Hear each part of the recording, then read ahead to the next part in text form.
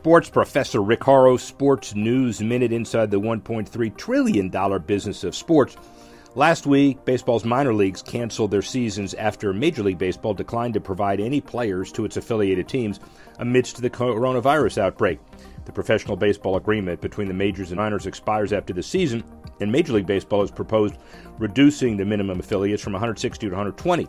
According to the LA Times, major leagues have already told its clubs to retain expanded 60-player pools, of which 30 players can be active during the first 2 weeks of the baseball season starting in late July.